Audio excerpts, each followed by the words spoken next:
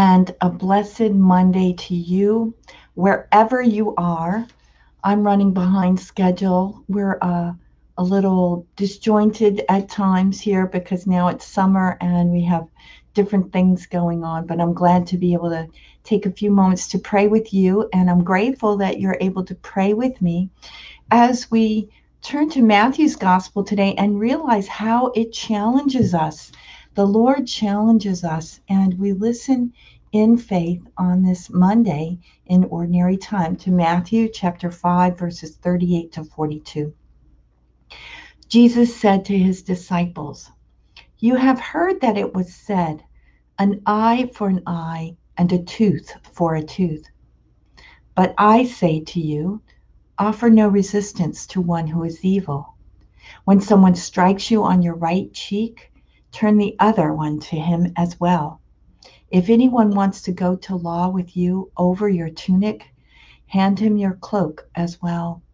Should anyone press you into service for 1 mile, go with him for 2 miles.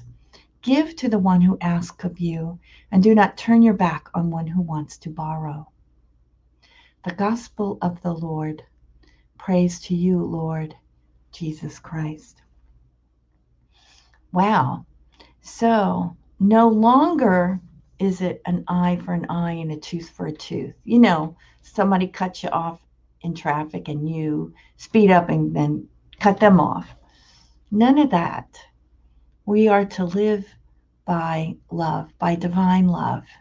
And even though when somebody cuts you off in traffic, you do feel like doing that, you don't do it. Why? Because we are called to much greater things.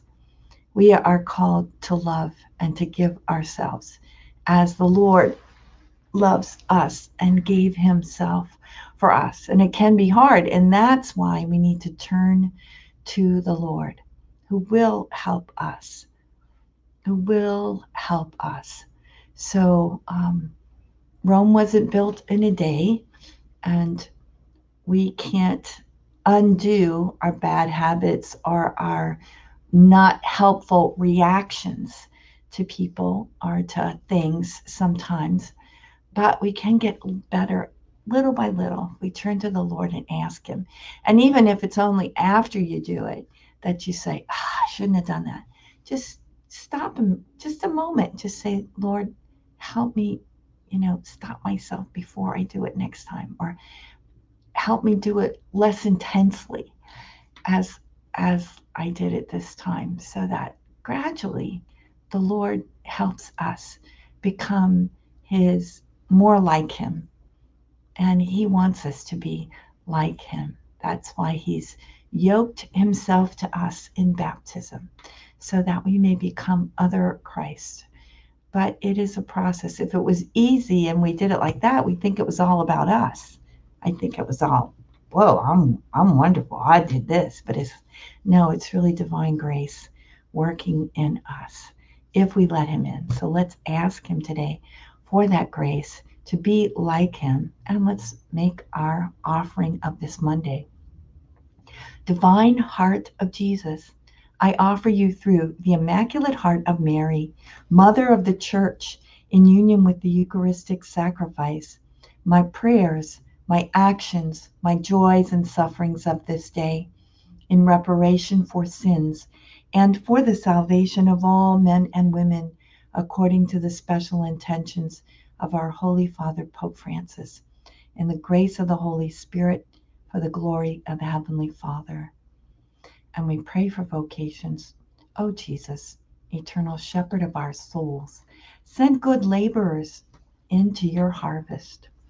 Thanks so much for joining me today. I see that, let's see, who's here? Oh, Shirley's here, Yolanda, John, Josie, and Douglas. God bless you all. And there's a lot of people, that May and Heidi, Mary Margaret, Paul and Jean, Annette, Bailey, all, and AB. God bless you all, and thank you for joining me in prayer. And please pray for me and my sisters, daughters of St. Paul all over the world. We have 3 novices getting ready for first vows. Sister Marta, Sister Ariel, and Sister Allison. So I ask you to please keep them in prayer. Two of them will be making first vows in Boston, and one will be making first vows in Portugal.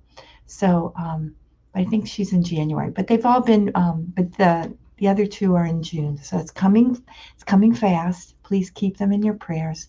And we ask God's blessing on us all and on all our loved ones. In the name of the Father, and of the Son, and of the Holy Spirit. Amen. You have a blessed Monday.